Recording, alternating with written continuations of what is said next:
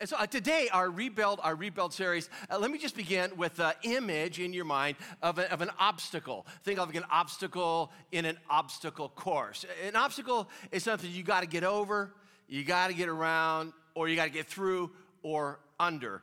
And anybody who finds himself in the rebuilding process, particularly a long rebuilding process, you're going to hit some obstacles. I mean, it's a person that longs to do international ministry, to go to another country and serve in a certain aspect. They may immediately hit the obstacle of raising financial support. This is the obstacle of someone who longs to be in a home, and they hit the obstacle of limited inventory. This is the obstacle of someone who longs for a long-term relationship, and they hit the obstacle of limited inventory. Jeff, I just wish there were more and better options out there, but I really would like to find someone. This is the couple that longs for a child, and they hit the obstacle of infertility. This is the marriage. One of the people in the marriage longs to have a more dynamic, vital relationship, and the person they're married to just not so eager. This is an obstacle. Listen, whenever you go about a rebuild, we just kind of know probably going to hit an obstacle. But there's a difference between an obstacle and an obstacle course. Because when we talk about an obstacle course, what we're talking about is obstacle after obstacle after obstacle, and that's different. It will wear you out. It can be discouraging. It can be disheartening, obstacle after obstacle after obstacle. It can be deeply discouraging and deeply disheartening. And it's exactly where we find our epic leader today in the epic story. Guy's name is Nehemiah. He's a man on a mission. And the mission that he is on is to lead the people of Israel in rebuilding the walls around the city of Jerusalem. And so this is a picture of part of the wall of Jerusalem today. See, there had been a war, 587 BC. Babylonian army swoops in, destroys the city of Jerusalem, punches holes in the protective wall in order to get their troops in, burns the city to the ground. That had happened generations before. And now Nehemiah is rallying the people to rebuild the walls of the city. My friends, this isn't just a construction project. To have a walled city, a fortified city, this meant safety. This meant security. This meant dignity. This meant honor. In rebuilding the city walls, Nehemiah is attempting to lead the people in resurrecting their security, their safety, and their dignity in a way that would reflect on their God, the God of Israel. And the dude has been just had he moved through challenge after challenge after challenge. There are some area, I would call them governors, think more kind of like warlords, that they will do, guys, Sanballat, Tobiah, a guy by the name of Geshem, they are doing everything they possibly can to bring this project to an end, to stop it. And Nehemiah and the people, they have just courageously just kind of kept pushing through. You need to know something. Today they're going to finish. They're going to get this thing built today. Because it's the last sermon in the series. We got to get it done. Today it's going to happen, but not without a final obstacle course. Now, it's very possible that some of you have already identified with this obstacle course imagery. Because over the course of the last year, you haven't been wrestling with just a thing, but it's felt kind of like one thing after another in a critical area of your life. Man, I just think it is so helpful to turn to a man of God, a hero like Nehemiah, and see how he ran his course and pushed through obstacle after obstacle after obstacle with trust and with hope. I hope that this meets you today as we see the completion of the wall of Jerusalem. 3 obstacles that we will identify in Nehemiah chapter 5 and Nehemiah chapter 6. The obstacle number 1 is just the obstacle of focus. The obstacle of focus. Now, I need you to hear something. It's not the sound of a construction project. I need you to hear in Jerusalem a growing choir of complaint. It's called an outcry. Now, he's not just complaining about blistered hands from the building project. It's not complaining about sore backs. It is a legitimate complaint. The complaint that surfaces at the beginning of chapter 5 is a complaint of many of the workers that they are finding it almost impossible to simultaneously devote themselves to rebuilding the wall and also feed their children. If you're a farmer and you're taking months off to work on the wall, guess what you're not doing? You're not farming. Building the wall was not income generating. People that were already on the edge financially, who are pouring themselves into this project, they're reaching a point where their kids haven't eaten in a couple days. I want you to hear that complaint. The construction project has come to a screeching halt. Nehemiah chapter 5, verse 2. Some were saying, we and our sons and our daughters are numerous, and in order to eat and stay alive, we must buy grain. Buy grain so that we can mill it and make bread. We don't have bread for our kids. We got big families. Our sons and daughters are numerous. We got big families, and we can't feed them. And you go, well, why weren't there people that stepped forward and who had financial margin to loan them money? Oh, yes, that happened with terms. You can't feed your kids? Hey, I'll give you a loan. I will give you a loan, but I need you to sign here and sign here and sign here. I want interest. I want you to pay me back either in money or in grain or in wine or in olive oil, the interest in addition to what you originally borrowed. And I want your vineyard as collateral. I want your field as collateral. That is, I assume ownership of your vineyard until you pay this back. Well, wait a second. If I'm paying you back in wine and you've got control of my vineyard, how do I do that? That's not my problem. Saying that was actually happening? Absolutely. Verse 3. Others were saying, we are mortgaging our fields, our vineyards, and our homes to get grain during the famine. Saying it can't get any worse than that. Oh, yes, it can. This is going to sound really strange in our day, very common practice in their day. If you owed a financial debt and couldn't pay it back, and you couldn't sell assets to pay it back, they could come and take your kids. Your kids who were old enough to be able to work. A 12-year-old, a 14-year-old, a 15-year-old, they would come and they would take your kid and, in a sense, enslave your child until that debt was repaid. No. These people in Jerusalem wouldn't do that to each other. That's exactly what we're doing. The outcry continues. Verse 5, although we are of the same flesh and blood as our fellow Jews, and though our children are as good as theirs, yet we have had to subject our sons and daughters to slavery. Some of our daughters have already been enslaved, but we are powerless because our fields and our vineyards belong to others. Do we have a problem here?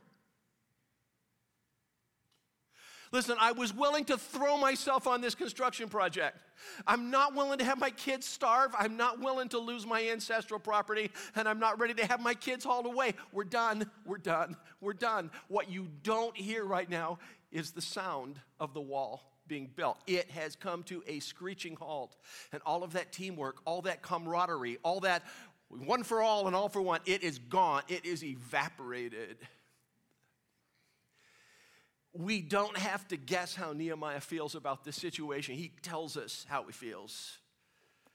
Verse 6, when I heard their outcry and these charges, I was very angry. You gotta be kidding me. Very angry. He calls a meeting. He calls together a large meeting, and the meeting was comprised both of those who had to borrow money, but also those who had loaned the money on outrageous terms and were confiscating property and having kids hauled off. They're all together at this meeting. It's a kind of a long speech, but it can be summarized in 3 words. Nehemiah looks at the people who were taking unfair advantage of the situation, and the 3 words are these: give it back. Give the stuff back. Give it back now. Verse 11, give back to them immediately their fields, their vineyards, their olive groves, their houses, and also the interest you're charging them. Do you see the project we're trying to do together here? This is incredibly bad timing for you guys to be taking advantage of this. Give it back. And amazingly, verse 12, we will give it back, they said. And we will not demand anything more of them. We will do as you say. And Nehemiah says, okay, stop, nobody go anywhere. And he calls some priests in and says, you guys who just said you give it back, swear to God that you'll do what you said. And they do. And the people said, amen. Now I want you to hear a sound. It is the sound of the construction project being resumed. Yeah, I look at this and go, why do they do that? Why? Why the exorbitant interest? Why the confiscation of property? Why taking, kids to, work on your estate and not theirs, little farm? My sense is this is a once-in-a-lifetime financial opportunity. The financial climate in the city was such that if someone had a view to amassing real estate, this was the absolute perfect time to do it. It's like, hey, I didn't make them sign it. Nobody held a gun to their head. I didn't make them sign the contract. I didn't make them agree to these terms. Here, I think it happened because they forgot why they were there. They lost their focus. The focus of rebuilding the wall. Meanwhile, Nehemiah tells you what he and his lieutenants did. He contrasts later on in the chapter, turn the page over like verse 16. He said instead, in contrast that, he says, I devoted myself to what? I devoted myself to the work on the wall. Just you? No. His guys too, his main guys. All my men were assembled there for the work. We did not acquire any land. It's just that's not why we were there.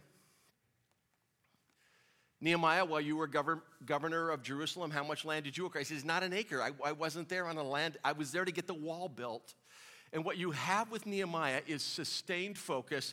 And what you have with these other guys who were just taking advantage of a financial opportunity only is kind of like loss of focus on what the project was. You have loss of focus, and then you have sustained focus. Any rebuild that lasts any length of time will require sustained focus. And by that I mean focus over time.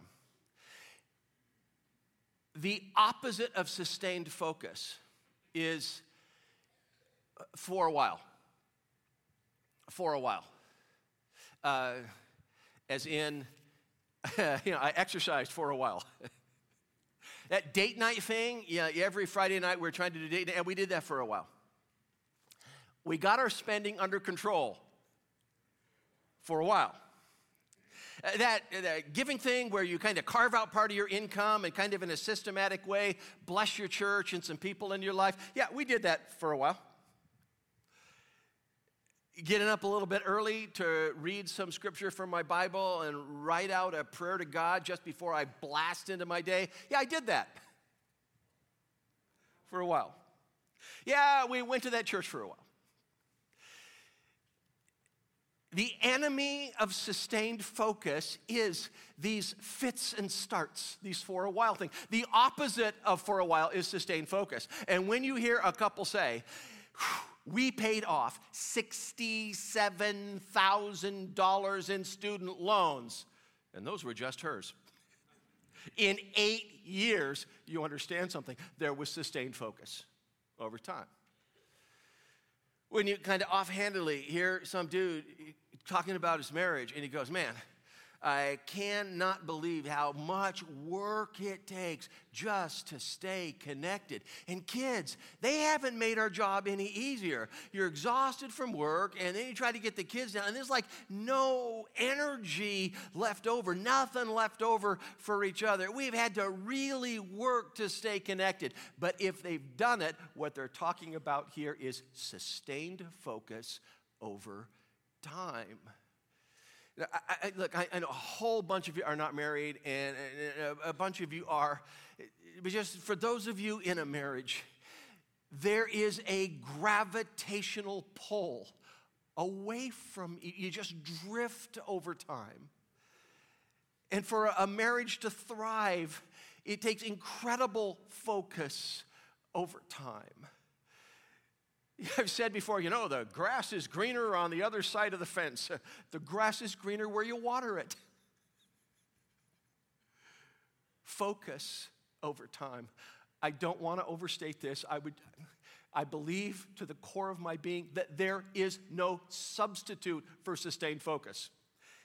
With your physical health, with your financial health, and with your spiritual health. I just don't think there's a substitute for getting focused and staying focused. This is the obstacle course that Nehemiah is in. The first obstacle is the obstacle of focus. And you have here a picture of Nehemiah going, I remembered why I was there. I remembered why I was there. And there's some people around them, I just think, forgot why they were there. The obstacle of focus.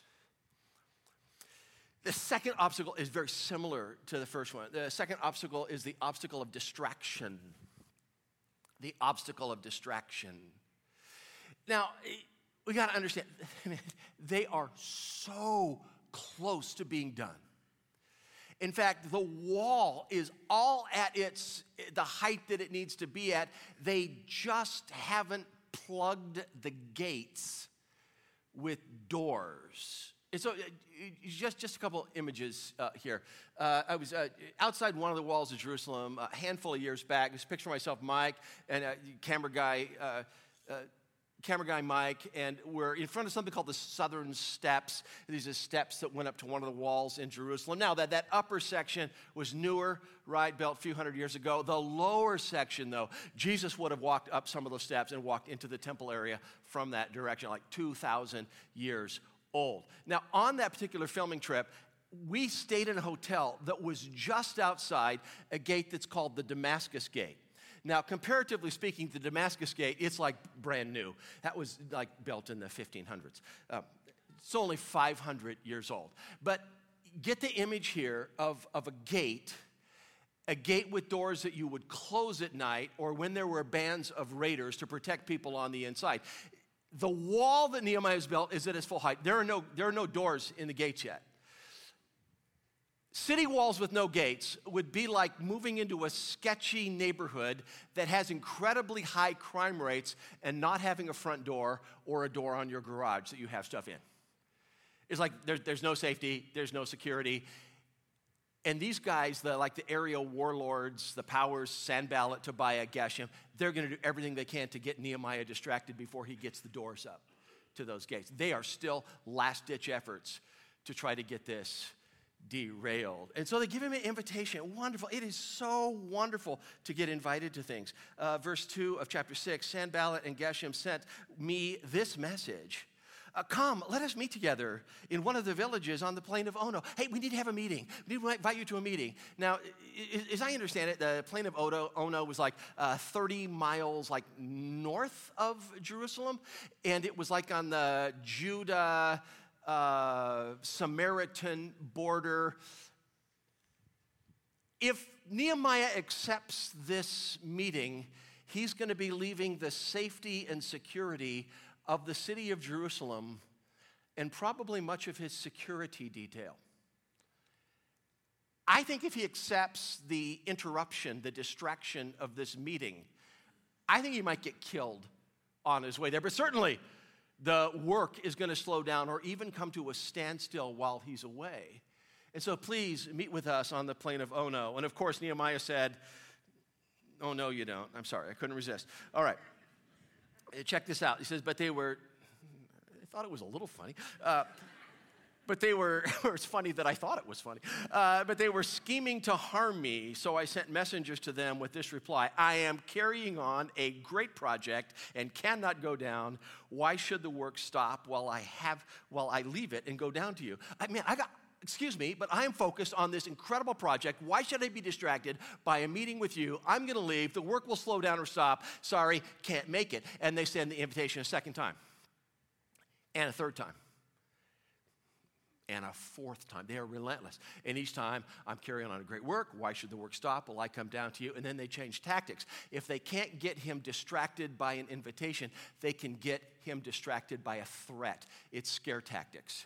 This time, they send an open letter. One that doesn't have a seal on it proving it has been closed. An open letter, meaning a bunch of people could have read it on the way. And the letter said this, Nehemiah, there are rumors. There are rumors that are spreading, and we think they're true, that the reason you've rebuilt the walls is so that you can rebel against the Persian government. And you are planning on making yourself the king of Israel in revolt against the king of the Persians. And you've even set up some different prophets to declare, Nehemiah is the God-appointed king of the Jews. Now, we need to have a conversation. You need to get here now, or word is going to get back to Artaxerxes. Now, this is a threat. I love Nehemiah's response for its brevity. I sent them this reply. Nothing what you're saying is happening. You are just making it up out of your head. You're dreaming and you're wrong. Now, they were trying to frighten us, thinking their hands will get too weak for the work and it will not be completed. They were just trying to scare us. They're trying to distract us with this threat, saying their hands will grow too weak for the work and we won't never get this done. And Nehemiah shoots up this prayer, and the prayer he shoots up might be your prayer today. If you're exhausted and don't know how to pray, this might be the prayer that you need. I think it's 4 words, now strengthen my hands. God, now strengthen my hands. Can you whisper it with me? Ready? Now strengthen my hands. Man, some of you need that this afternoon. You are just beyond tired. And you still have to get up. You still have to bring your best self, whatever's left of the people around you, and something in you goes, I can't, there's nothing there. Now strengthen my hands. Now strengthen my hands. This is the obstacle course, the obstacle of distraction. Woman's on a walk with her 3-year-old daughter, just about to turn 4. Beautiful fall day. Walking through a nice little neighborhood. And her daughter points to a building with interesting architecture and says, Mom, what's that? Her mom goes, that's a church. And her daughter goes, what's a church? And her mom goes, thank God your grandma didn't hear you ask that question. So I go, what happened? You were a believer and now you're an unbeliever? You kind of deconverted? Yeah, no, nothing like that. You had some huge objection that you couldn't get through. You couldn't reconcile science and faith or the problem of pain in this world. No, we just got distracted. By what? We got distracted by work and by renovations and by vacations and by dining out and by projects. We just got distracted, sometimes by good stuff. And there is spiritual drift that comes because of a distracted heart. Jesus warned us that this would happen. Image here of just a field with corn growing in it. Jesus told the parable, the story about the field. A farmer goes in the field, just starts to throw grain or seed on the ground, and it lands on all kinds of different types of soil. It lands on like the pathway, and it doesn't even get inside the ground. The birds come and eat it. And then some lands on rocky soil, and it grows, but there's like no root system, and the sun bakes it, and it's like gone. But soil number 3 is the weedy soil, where this plant starts to grow and starts to mature, but weeds are competing for the nutrients of the soil. And those plants ended up bearing no fruit because the growth got choked out by the weeds.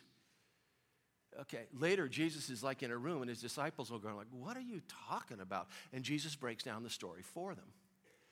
And he said, in Jesus' story, this is what he said some of the weeds were.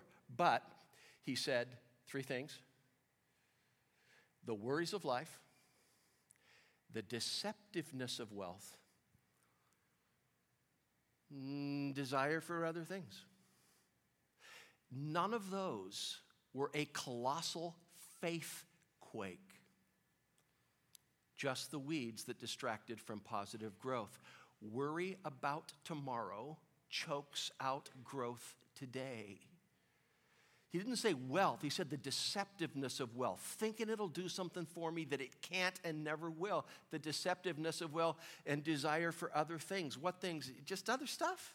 It wasn't that I didn't want Jesus. It's just that I wanted a bunch of other stuff more. Distraction. The obstacle of distraction. And before we move on to the third distraction, I just got to ask you.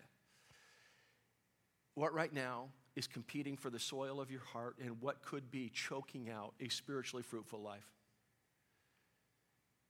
The three things Jesus pointed to here were just worry, wealth, and our wants. The stuff we desire. If you were to say, Jeff, I am at most risk right here, what would that be? Often we fall away over time, not because of a colossal faith quake. We just got distracted. Our Lord told us that this could happen. Nehemiah, not coming to the meeting, not coming to the meeting, not coming to the meeting. I don't care if you threaten me. I got to stay here, got to stay on the job, got to stay on the work. Nehemiah pushes through the obstacle of distraction. The obstacle number 3, the third obstacle, kind of hits me harder than the others. Obstacle number 3 is going to hit us at kind of a different space, and it's just called it the obstacle of trust. Nehemiah makes a house call. There's a guy by the name of Shemaiah, and it says Nehemiah says he was shut in. So I went to visit him. I don't know whether the guy was sick or something like that, but it seems here like Nehemiah is visiting a friend. And this guy, Shemaiah, he had this reputation of delivering God messages. Like, God told me to tell you. It's called being a prophet, speaking on behalf of God. And while Nehemiah is there, like with the guy, it's like the guy breaks into a prophecy or a God message to give Nehemiah direction. Shemaiah said, let us meet in the house of God, inside the temple, and let us close the temple doors, because men are coming to kill you. By night they are coming to kill you. Kind of panicky. Kind of like, let's go together, let's run, let's go inside the temple and shut the doors. And if you're going, now, Jeff, wait a second. As I recall, only like priests were allowed in the temple, not lay people, correct? Correct. So you're saying Nehemiah didn't belong inside the temple, correct? Shemaiah is saying, God told me to tell you, let's go inside the temple with the presence of God. Men are coming to kill you. Tonight, they're coming to kill you. And Nehemiah is like going like, what? Like what? He said, but I said, should a man like me run away? Or should someone like me go into the temple to save his life? I will not go. And then it hits him. How much did they pay you? The dude's been paid off. I think in this moment, Nehemiah is exhausted from the project. I think he's running on fumes. Emotionally, you're in that space where you could make decisions that you later regret. And there's this moment where he just goes going, man, I trusted you. I realized God had not sent him, but he had prophesied against me because Tobiah and Sanballat had hired him. He had been hired to intimidate me so that I would commit a sin by doing this, and they would give me a bad name to discredit me. Nehemiah's like, I was that close from losing my reputation. I was like this close from losing my integrity.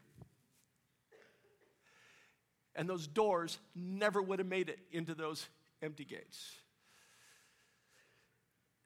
This is a different kind of pain. This is a, man, I trusted you pain.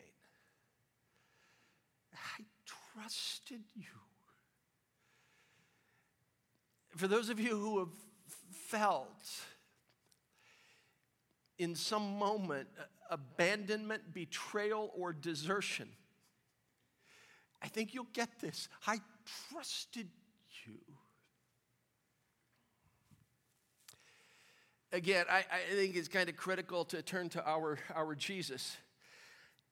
See, when Jesus was here, God in human form experienced the full range of human emotions, such as collecting around himself a group of 12 trusted friends: Peter, Andrew, James, John, Philip, Nathaniel, Judas.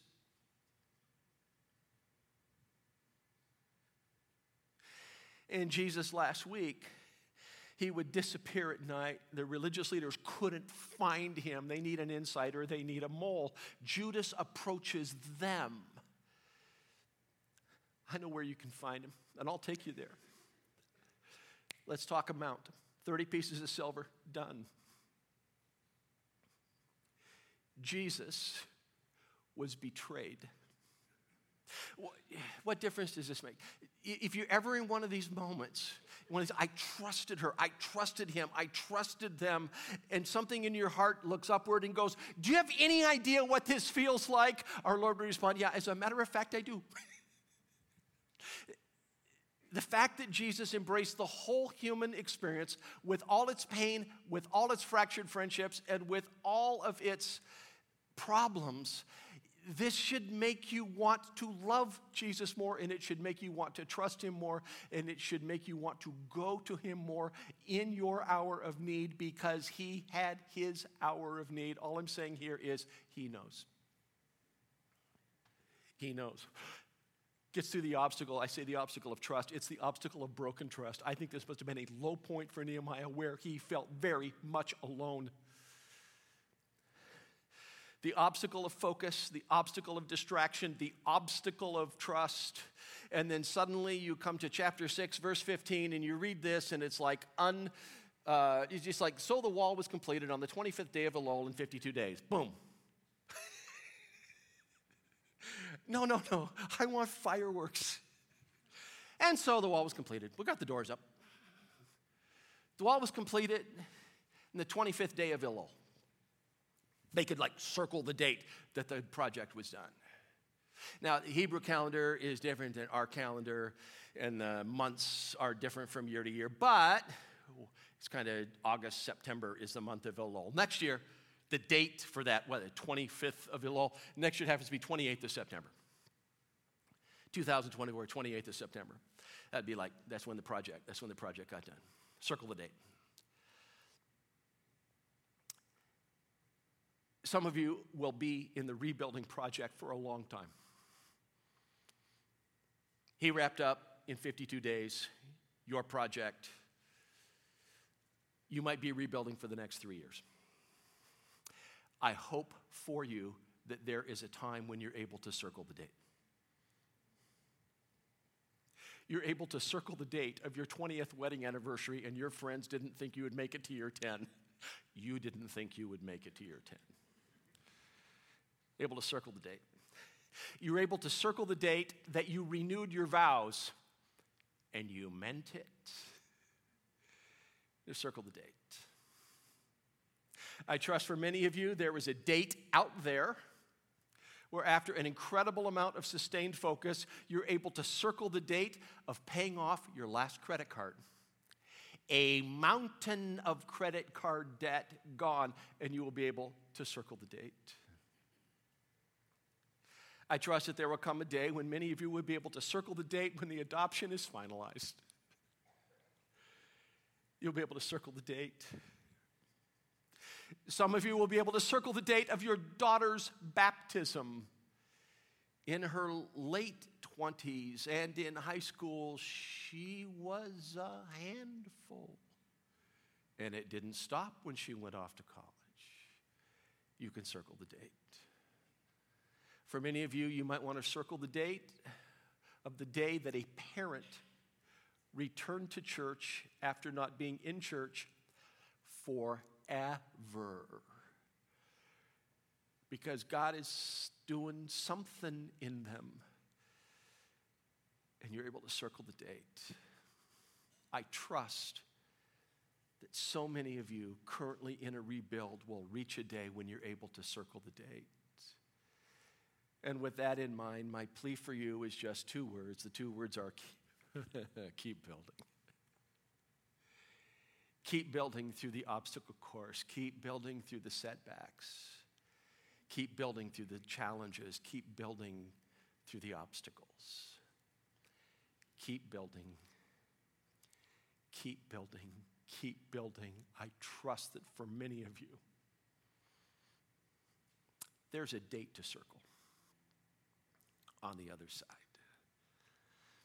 Let me ask you to stand. I get to pray for us here and for those of you at our other campuses as well. I'm so grateful for the time that you devoted to this powerful message and series on rebuild. And so, gracious God, I pray for my brothers and sisters as they move into their week.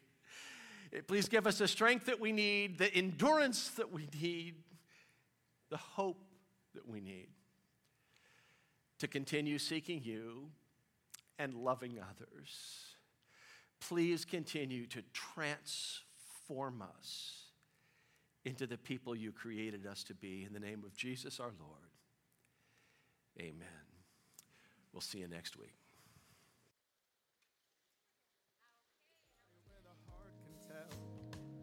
But like I so